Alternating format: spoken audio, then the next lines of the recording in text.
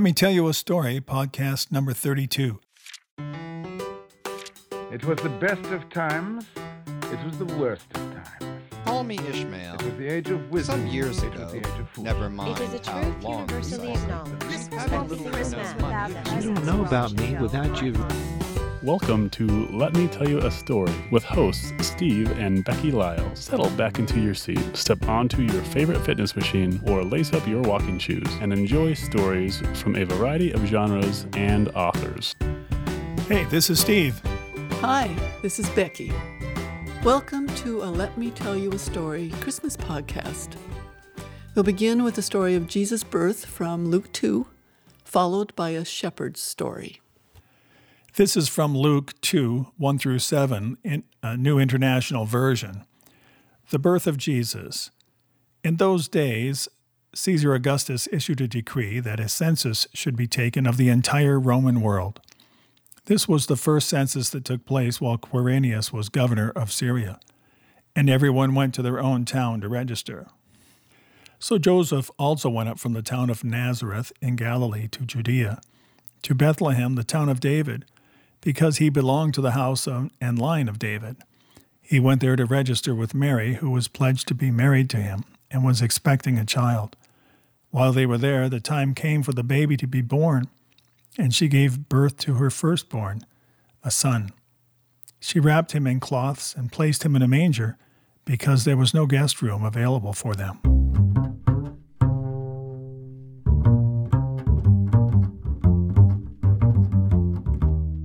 This short story by Janelle Ryder is titled John Ben Roy.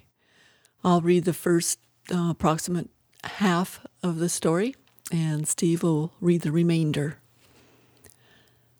I know a man, a good and kind man.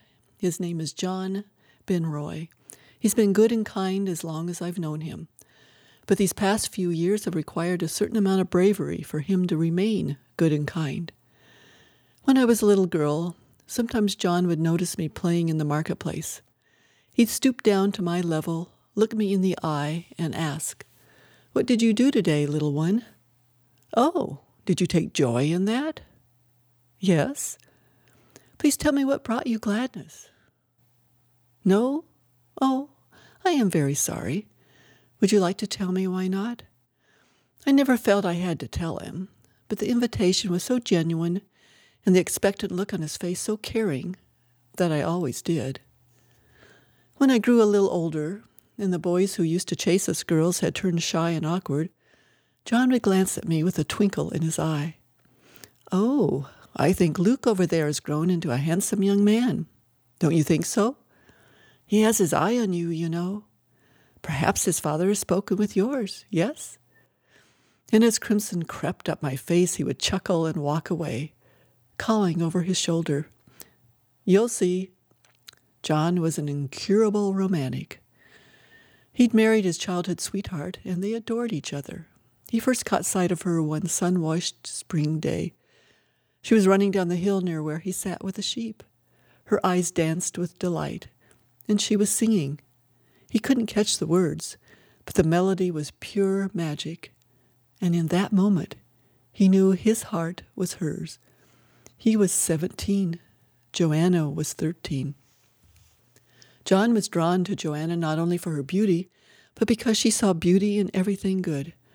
A sunrise arching across the sky, a baby lamb trying out its legs, the plaintive melody of a solitary flute, the fragrance of a daffodil.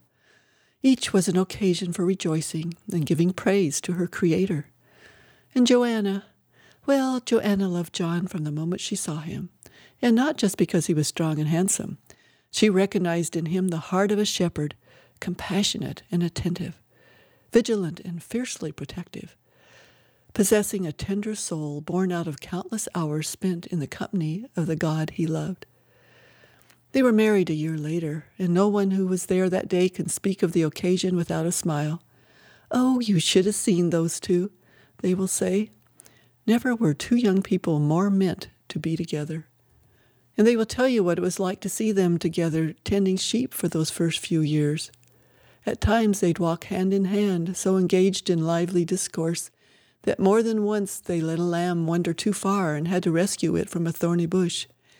Then they'd walk back together, John carrying the lamb on his shoulders, but never missing a beat in their conversation.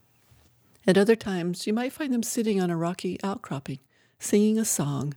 It might be a psalm or a story about the 3 brave young men in Nebuchadnezzar's court, or just a silly song they made up on the spur of the moment, dissolving into giggles by the time they'd finished. Sometimes John would get out his shepherd's pipe. His cheeks would puff in and out in the most comical way, and the melodies he improvised would make Joanna's heart skip with merriment. Then there were the times John danced. That was when Joanna could not contain her laughter. He'd shuffle his feet back and forth in a pattern only he knew, throw his arms up over his head and fling them about wildly, twirling round and round, faster and faster, delighting in the laughter of his young wife. And finally, there were those special evenings when the stars were splashed across the sky in such profusion that it was as if they'd banded together into one shimmering mosaic. On those nights, John and Joanna would stand out in the field with the sheep, sometimes for hours, eyes lifted, talking to God with awe in their voices, and yet in an intimate manner, as if he was their very best friend. One such night, after they'd been married several years and after they'd welcomed into their lives 2 daughters and a son, they were standing on a little hill away from the other shepherds. The grass and scrubby bushes were awash in brilliant light. It was one of those nights where you can see falling star after falling star, and you can't help but think how very tiny you are, and you can't take your eyes off the sky, and you keep thinking, how big is this God who made the stars and even calls them by name? And how did he come up with the idea of stars in the first place? And then you think, if he's existed forever, that means he didn't come from anywhere. He just always has been. And then your mind starts spinning and reeling, and you have to stop thinking, or it all becomes simply too much for you. Well, it was on this night, their faces reflecting the grandeur of the heavens, and their hearts overcome with wonder, that the most amazing thing happened. It started out as a distant murmur, and they thought perhaps a storm was rolling in. But then the murmur grew louder in a way that's hard to describe. It did not get louder in the way that noises usually get louder, decibels growing in intensity. It grew in their spirit more than in their ears, filling them with anticipation. For what? They did not know. And yet, because this feeling was so unknown to them, it was mingled with no small amount of fear. And as the sound grew more pervasive, their fear grew at the same rate. They had no consciousness of time passing, so to this day they cannot tell you how long they stood there, unable to turn their faces away from the night sky. But in time, the sound was joined by an image. Joanna saw it first and exclaimed, "Oh, John, what are we seeing?" He could not answer her, so bewildered was he by the sight. He was no stranger to the stars scattered across the heavens, and he well knew this was something he'd not seen before. Although they couldn't tell from which direction the image came, it began to grow, just like the murmur it accompanied, until now their very souls seemed to fill with its light. And suddenly, the sound was no longer growing, and it was no longer indistinct. And the image was not just some gleaming new celestial object. No, it blazed and it bedazzled and it took shape. And its shape was that of what was it? A man? John's fright turned to terror. He tore his gaze away from the fearsome sight for just a moment, and he saw the other shepherds mirrored the same fright. Some had fallen on their faces, some were trembling, some had dissolved into uncontrollable tears. His own heart pounded so wildly he expected it to explode right out of his chest. He instinctively cradled Joanna in his arms, trying to calm her and protect her from he didn't know what. And that was when the murmur stopped and the man spoke. "Do not be afraid." And just as the murmur had been more than mere noise that the ears hear, these words took on a power of their own, as if the speaking of them made their meaning a reality. John's heart regained a normal rhythm, and Joanna grew still in his arms. And if that sudden peace was not enough, the man spoke again. "Listen and see. I am bringing you good news which will make you and everyone else who receives it filled with such great joy you will never again be the same. This day, John, a Savior has been born for you in the city of David. He is Christ, the Lord. Joanna remembers the words a little differently, because in her version, the man did not say John, but rather Joanna. The man waited a moment for the words to sink in, though, as John found out in the years to follow, it would take a lifetime of pondering before his heart would begin to truly grasp the joy of them. The man continued, "There will be a sign for you." Again, those beautiful words, "for you." Here's what it is. You will find a baby wrapped in cloths and lying in a manger. What could this mean? A baby? What? And just when it seemed their minds could absorb no more, the sound they heard earlier started up again. The sky began to fill with more angels, for that's what they finally understood them to be. Their number was beyond counting. They overpowered the expanse above the shepherds so that the stars disappeared, and all that remained was an immense army of messengers. They were speaking as if with one voice, and this was no murmur. The words were exuberant, and they were unmistakable. "Glory to God in the highest, and on earth peace among men, with whom he is pleased." Not once, but over and over again they made the announcement, and no 2 times were the same. Tempo, cadence, and accent changed so that sometimes John and Joanna bowed their heads with reverence, and other times their hearts leapt for joy, and still other times their minds filled with anticipation. At some point, was it a minute later, an hour, a year? They realized the voice had faded, and what they were hearing now was simply echoes in their own spirits. The sky was once again dotted with familiar stars, and the earth was completely silent as the shepherds stood there, trying to fathom all that had happened. And at some point, was it a minute later, an hour, a year?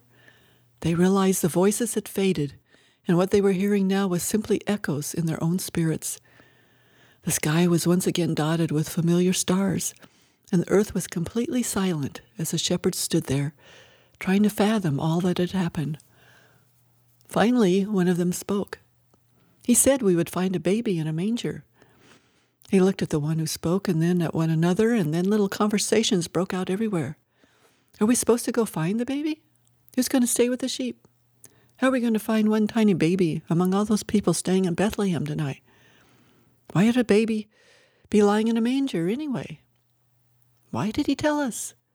And then someone shouted, "Come on, let's go." And they began to walk, and then walk faster. And then some of them started running. And by the time they reached town, they were all out of breath, and their legs were about to buckle under them. But they did not notice, and they did not care. No one can quite remember how they found the manger. There's just something about the birth of a baby that gets people talking.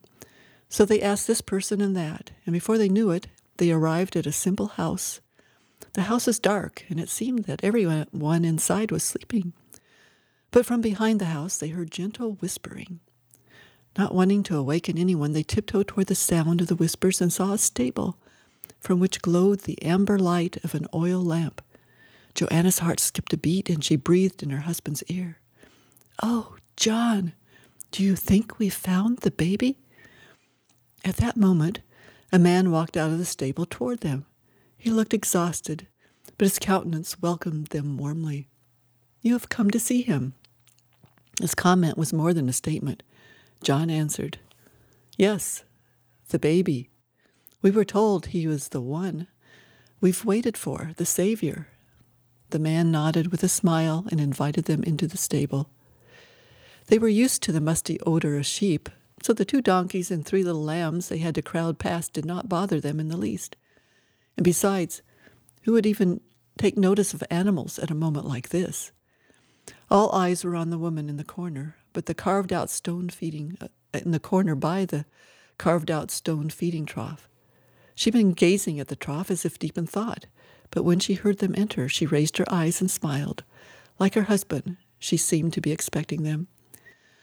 Joanna caught her eye, and it seemed that moment they became friends, 2 mothers, both having known the travail and the joy of giving birth. One mother overwhelmed, she should have been chosen to bear the Savior of the world. The other mother overcome by a longing to worship him. The little group shyly made their way to the manger and peered into it. And there the baby lay, bundled tightly in cloths, just as the angel had told them he would be. He was awake, his little eyes opening and then closing against the new light, his tiny mouth working as if trying to figure out what it would do with itself. The faces of the shepherds broke into smiles, and they oohed and awed and exclaimed, "Look, how cute he is." But soon the room quieted. It was then John spoke, his voice clear and resonant. "He's perfect." The baby's mother answered, "Yes, he is." The father invited them to sit on the ground. He offered them water and barley bread, which they gladly accepted. As the bread was passed around, no one knew what to say or if they should say anything at all, so they just waited.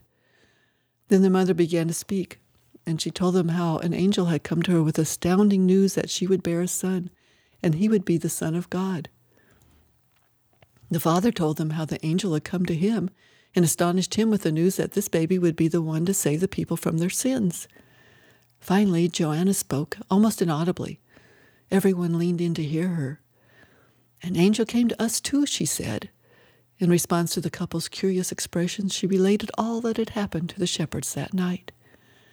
No one doubted anyone else's story, for they knew the Lord himself had spoken to each of them. By the time the sun's glow cast its first pinkish silver hues over the streets and houses of Bethlehem, their hearts had come to know that whoever this little baby was, he had changed them forever.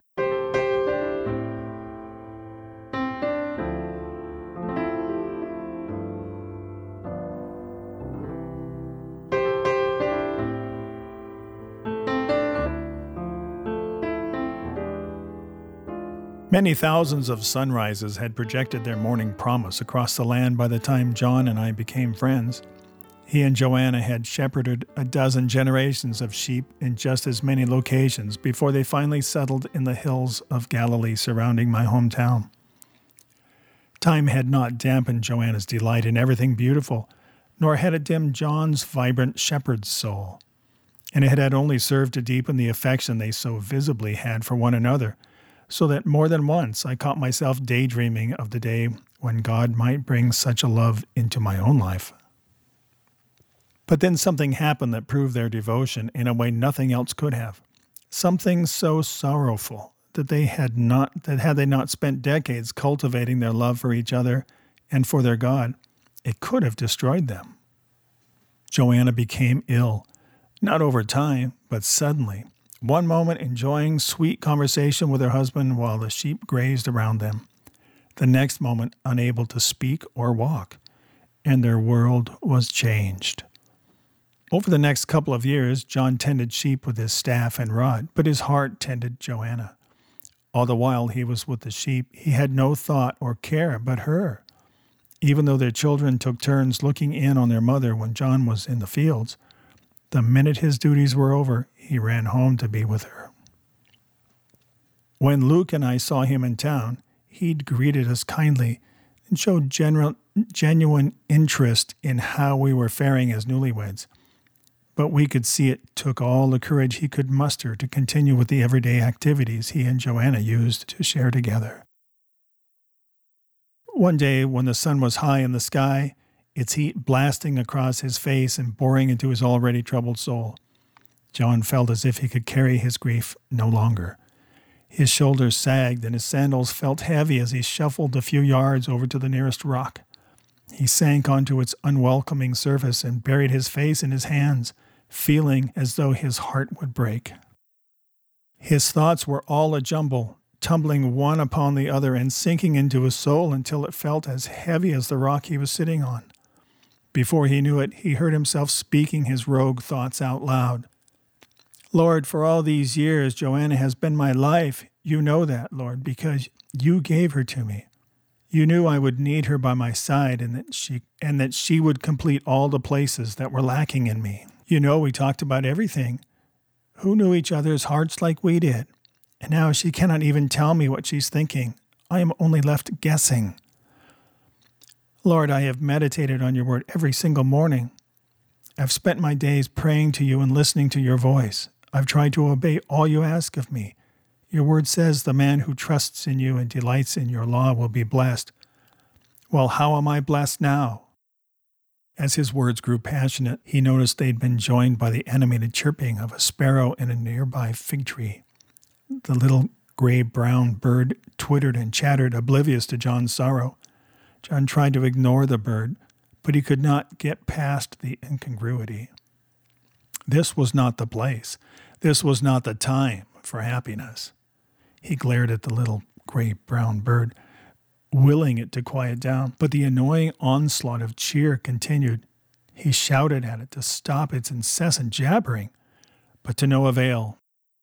In desperation, John reached for the leather sling draped across his shoulder. He picked up a stone from the ground and placed it in the pouch, wrapping one of the strings around his hand and holding the other string between his fingers. He swung his arm in a wide arc and with a flick of his wrist released the loose string, sending the stone sailing through the air. In a lifetime of long and tedious days tending sheep, he'd honed his skill to an art. The stone found its mark, and the bird fell out of the tree, silenced. John felt a moment of gratified triumph, but only a moment, because the next thing he knew, remorse had overtaken him. What had the little noisemaker done to him? It had merely been expressing delight with the voice its maker had given it to do that very thing. Now John's grief was compounded by guilt. The sling hung limp in his hand, and his head drooped dejectedly. He walked toward the little bird and kneeled down next to it. Taking the end of his staff, he scratched the dirt until he had hollowed out a small hole. Tenderly scooping up the bird, he laid it in the hole and scattered dirt over it. He stood up, as miserable as he'd ever been in all his life. He glanced at the position of the sun in the sky and realized if he was going to get home to Joanna before nightfall, he'd better start walking toward town and complete the errands he'd set out to do. He gathered his sling and his bag, grasped the staff in his hand, and set out across the field. The air was still and the heat oppressive. As John wearily made his way across the dry grass, his heavy feet stumbled more than once over a rock in his path. As he walked, he found himself speaking out loud again. The words this time were more resigned. Lord, you are my great shepherd. I know you would never harm me as I harmed the little bird. You tell me so in your word, and your word is good forever. It doesn't wither and shrivel and die like this grass, or like my heart feels right now. You never tire of watching over me. When I have not a shred of strength left, you give me new strength and eagle's wings. And if I can't find the courage to use those wings, you pick me up and carry me in your arms. How is it that you care for me like this, mighty Creator God? You know every star in the heavens by name, and yet you know mine too. A distant memory began to invade his thoughts. Soft as a sweet whisper, it began to blow gently, refreshing his weary soul. He stopped in his tracks, allowing the memory to overtake him until he was once again standing on that starlit hill, Joanna by his side. There was a night full of stars once, I remember. How could I forget? You drew back the curtain that night and let us have a glimpse of your glory. The words, what were those words? Great joy unto you, a Savior. Great joy unto you. As the memory invaded his heart, he saw once again the faces of the mother and father who knew a profound miracle had taken place. Such peace, such hope, such humility he saw in their countenance.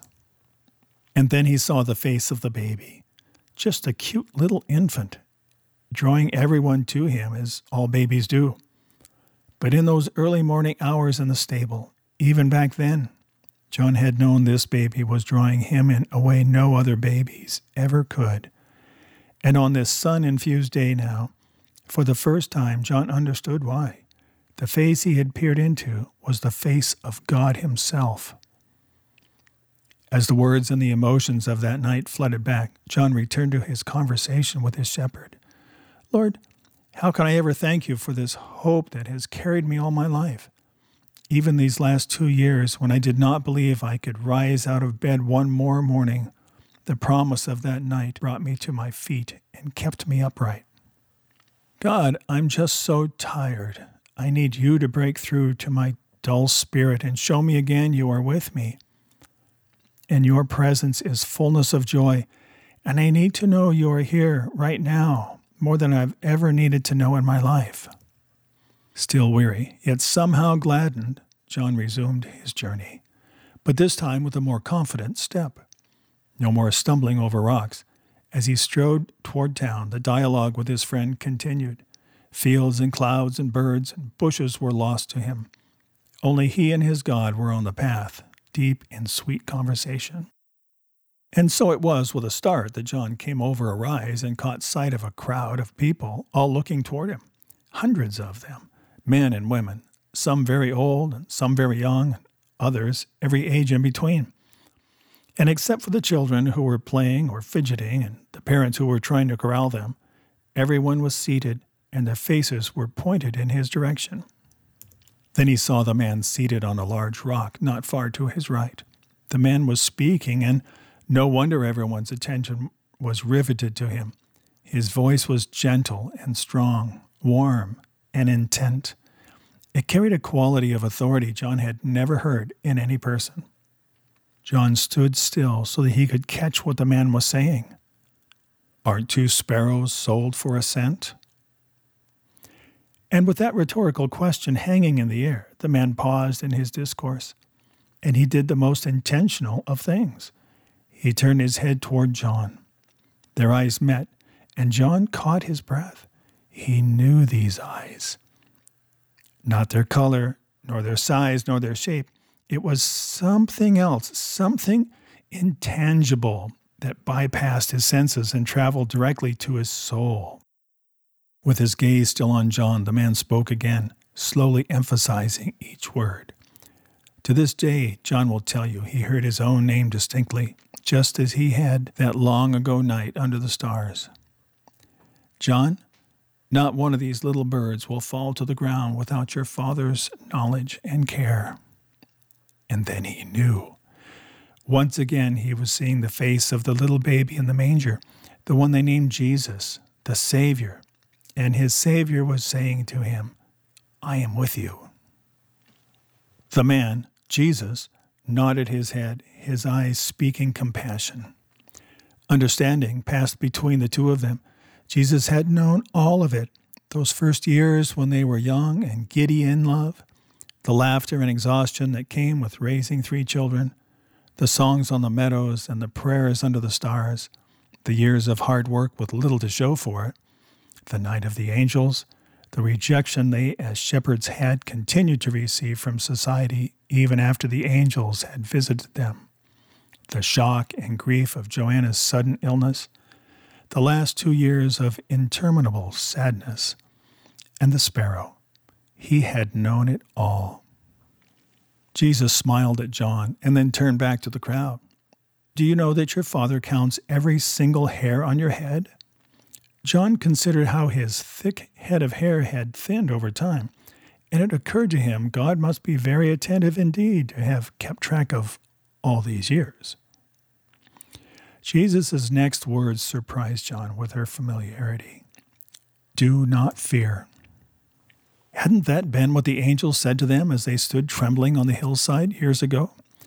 Isn't that what the baby's mother and father had each heard from an angel as well? And now this man was saying it again. Do not fear. You are more valuable than many sparrows. That moment, John stopped being afraid.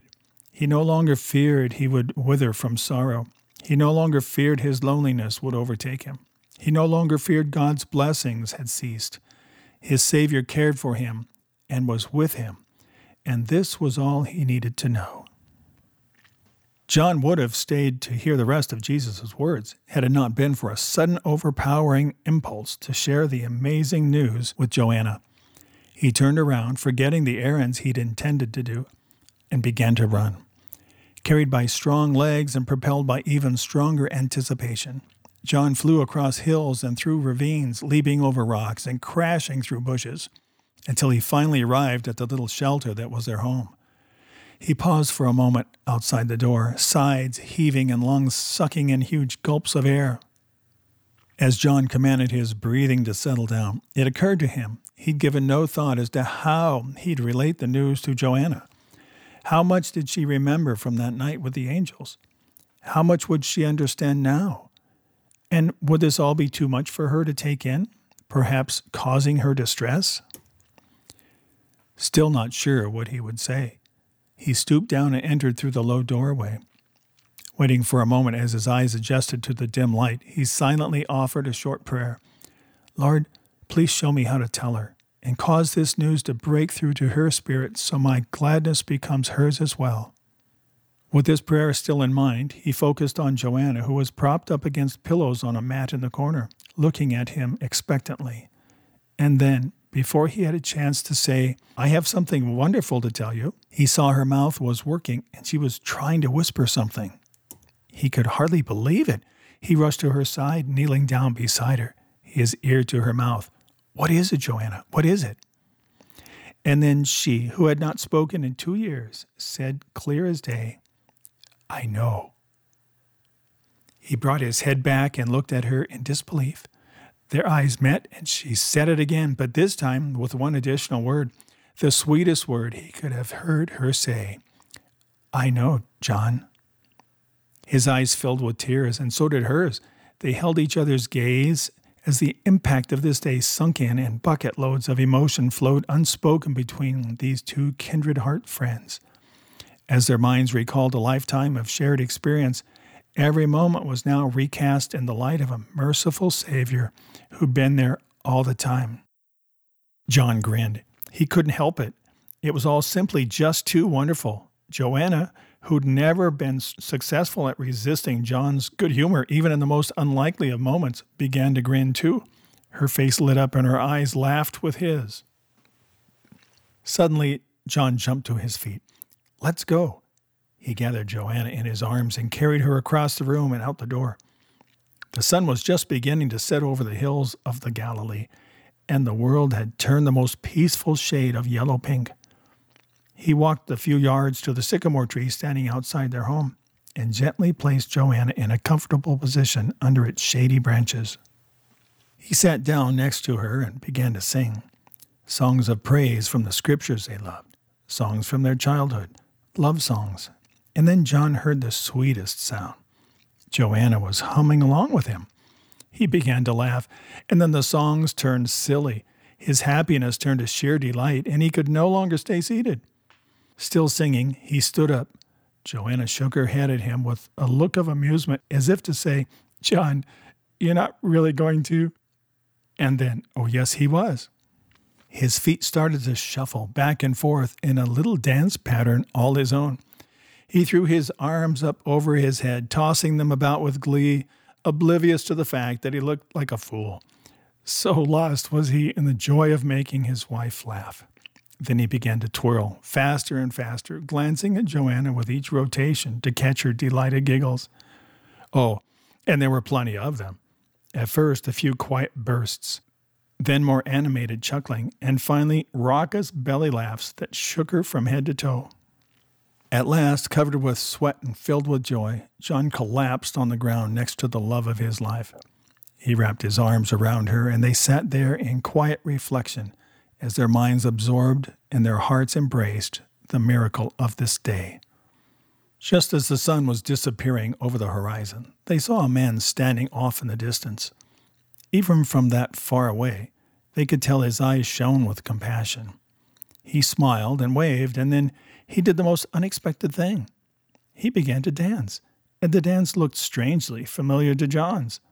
Then he began to laugh, a laugh more joyful than any they'd ever heard, a laugh so contagious they had no choice but to join in. They shared moments of pure happiness together, those two on the ground and the man across the field. And then the man continued on his journey. But as he left, both John and Joanna will tell you they distinctly heard him say, "For you, John.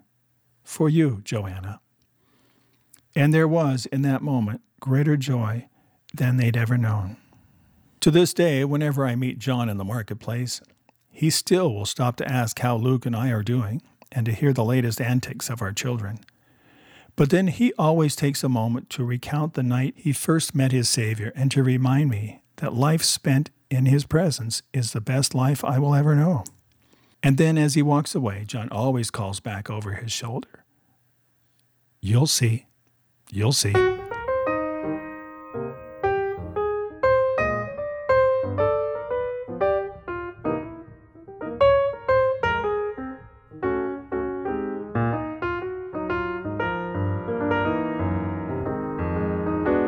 Here's an excerpt from Heather Woodhaven's newest release, Christmas with Book Club. Heather graciously agreed to read a chapter for us. Christmas with Book Club by Heather Woodhaven. Chapter 1. Janine. The bells jingled as Janine pulled the elf costume from the car. She lifted the accompanying tote bag and hung it on her shoulder. Brad's car sat empty next to hers in the garage. Please let him have had a better day than me. She needed dibs on venting. Janine kicked open the laundry room door and entered the house from the garage. She managed to sidestep the hamper directly in her path.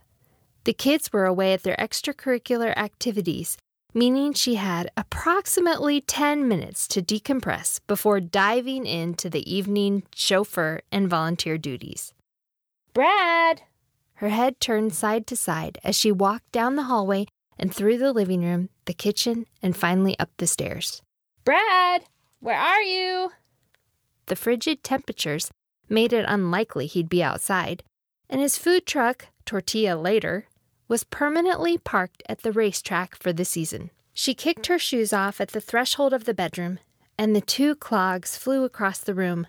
Her toes sunk into the plush carpet as her gaze drifted to her unmade bed, with Brad in it. Seriously? He decided to take a nap now? The holiday season had so much on the schedule, Google should be sending her calendar alerts on the hour. 12 p.m. Are you okay? 5 p.m. You know days weren't designed to hold this much, right? 8 p.m. Want a glass of wine? 9 p.m.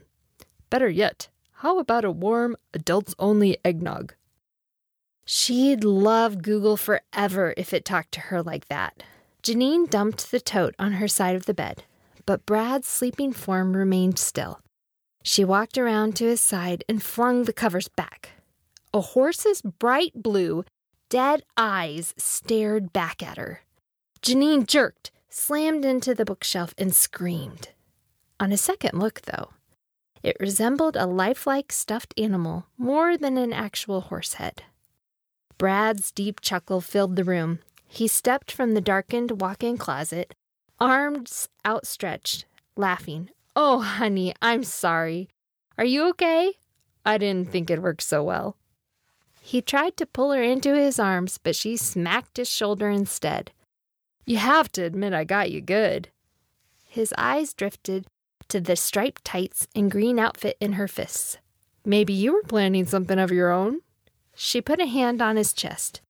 No. You need to explain yourself first. Why is there a horse's head in my bed?" Brad held up his index finger.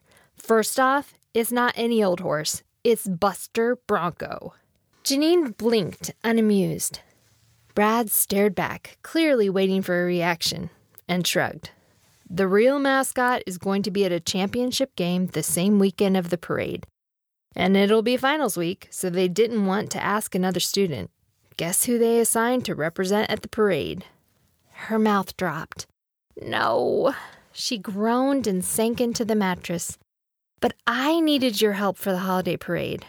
Brad flopped next to her. "Let me guess. Doc wants you to be an elf in the parade?" "Worse." She lifted up the tote bag with a large wing sticking out of it. A tooth fairy, dressed like an elf, complete with a toothbrush the size of a hockey stick. Brad scrunched his forehead. "Yeah, that's whack." "It gets better. Guess who he assigned to make and run the float?" He stretched out on the bed diagonally. "That doesn't add up. The parade is next week. He'd had to have applied for a spot over a month ago.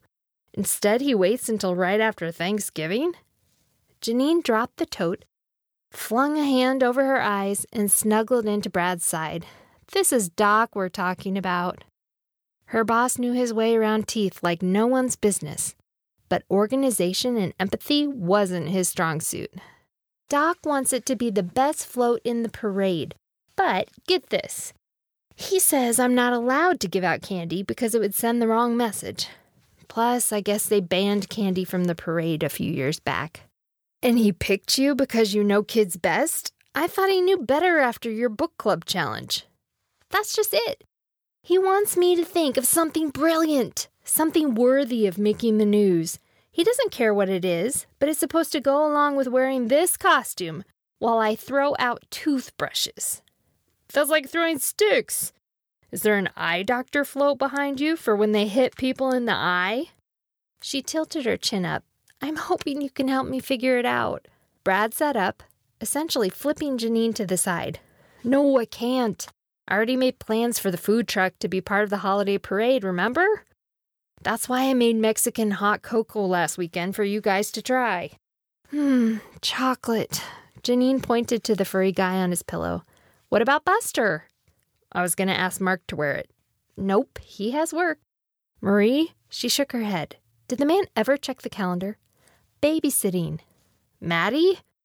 Janine sat up as well, shaking off the dizzy feeling that threatened to overwhelm her. She cocked her head and shot him a look. Aside from the fact she's 8 years old, Brad? He shrugged. No. Besides, she'll be at a birthday party.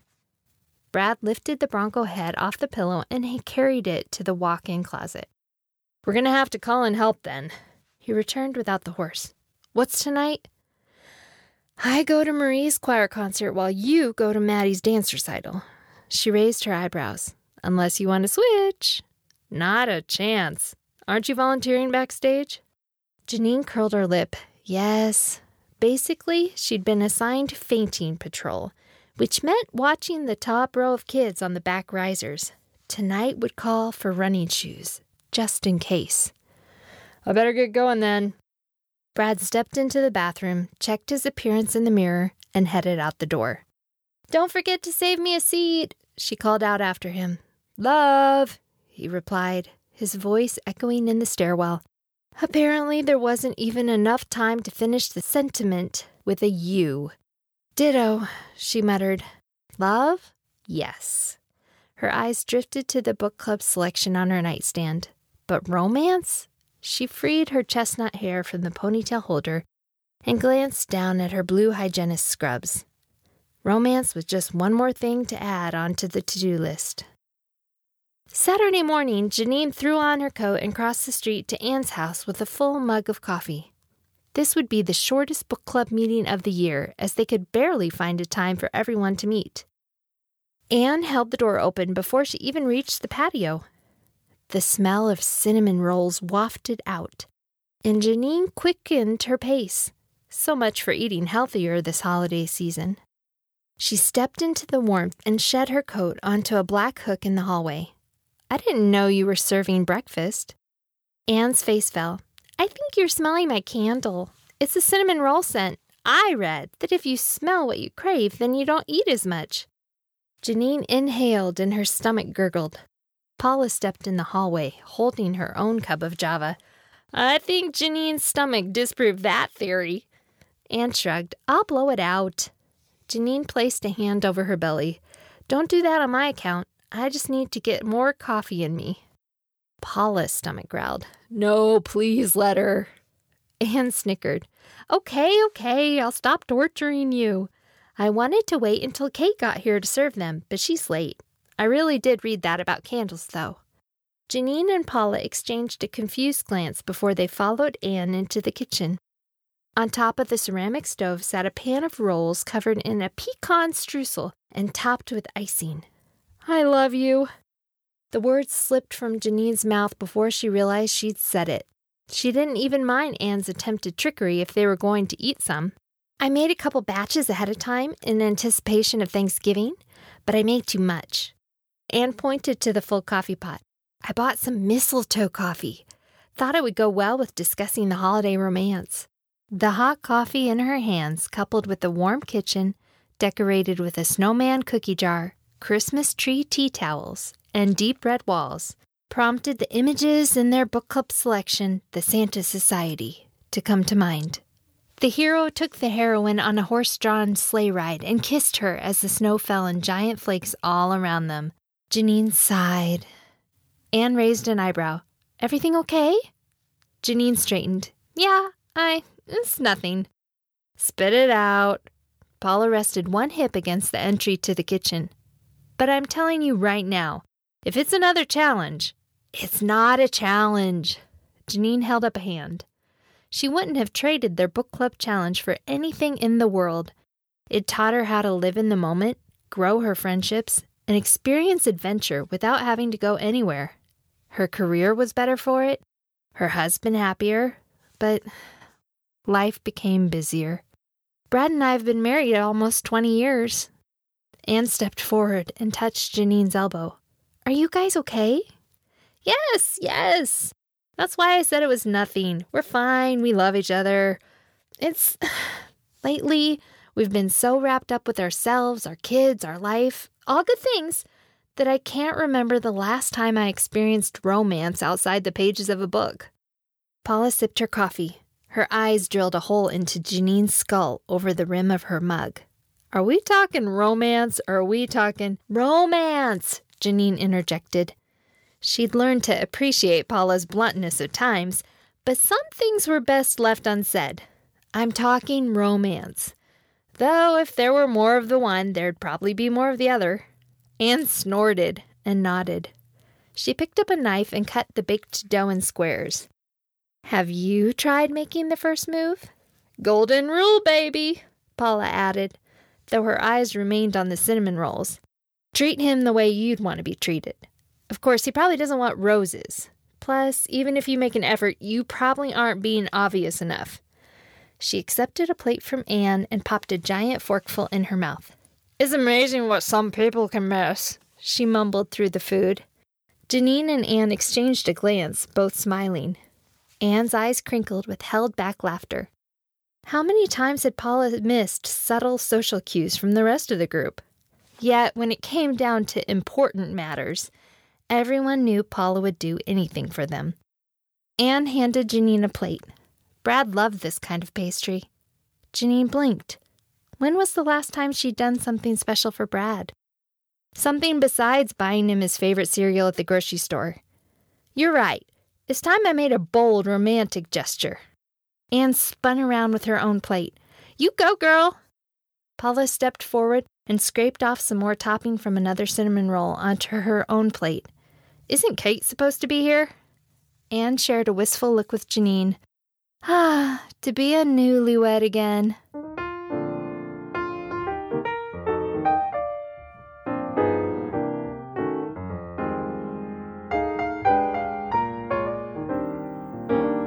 Thanks, Heather. Sounds like your book club ladies are just as fun and zany as they were in the first book of the Best Ever Book Club series. To read the rest of Heather's Christmas novella, search online book retailers for Christmas with Book Club.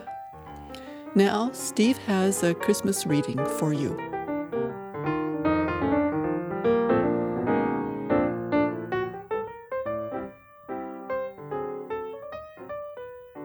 I titled this, Measureless. God, thank you for being love, that you don't just own it or possess it or rule it. No, you are love. It's an equation. God equals love. Love equals God. Thank you for demonstrating your infinite, unconditional love by sending Jesus to pay the extreme price, his death, instead of mine, his innocence for my impurity, his sinlessness for my sin.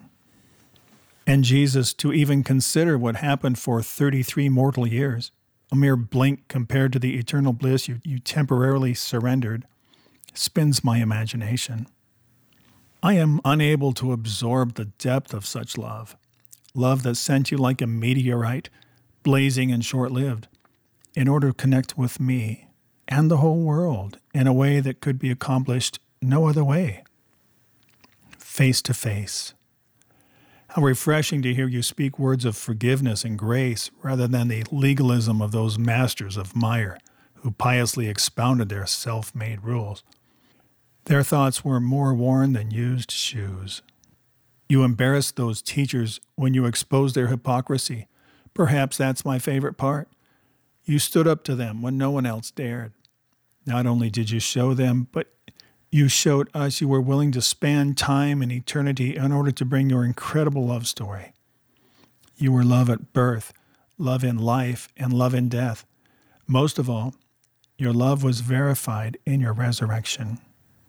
It seems insufficient to say, thank you for joining our world, but we have no truer expression. Thank you. And Jesus, I love you. I love you. P.S. See you soon. With that, we'll end it. May you all have a very Merry Christmas. Remember Jesus. Thanks for joining us. We wish you a joyous holiday season. But don't forget, Jesus is the reason for the season. Thanks for listening. You can find more of Becky Lyles under the pen name Rebecca Carey Lyles. Her most recent novels, Winds of Wyoming and Winds of Freedom, have both won awards and made the Amazon best-selling list. Steve, well, he just really needs to get his stuff published. If you have comments or suggestions, send them to story@beckylyles.com. Tune in next week for more tall tales and fun fables at Let Me Tell You a Story.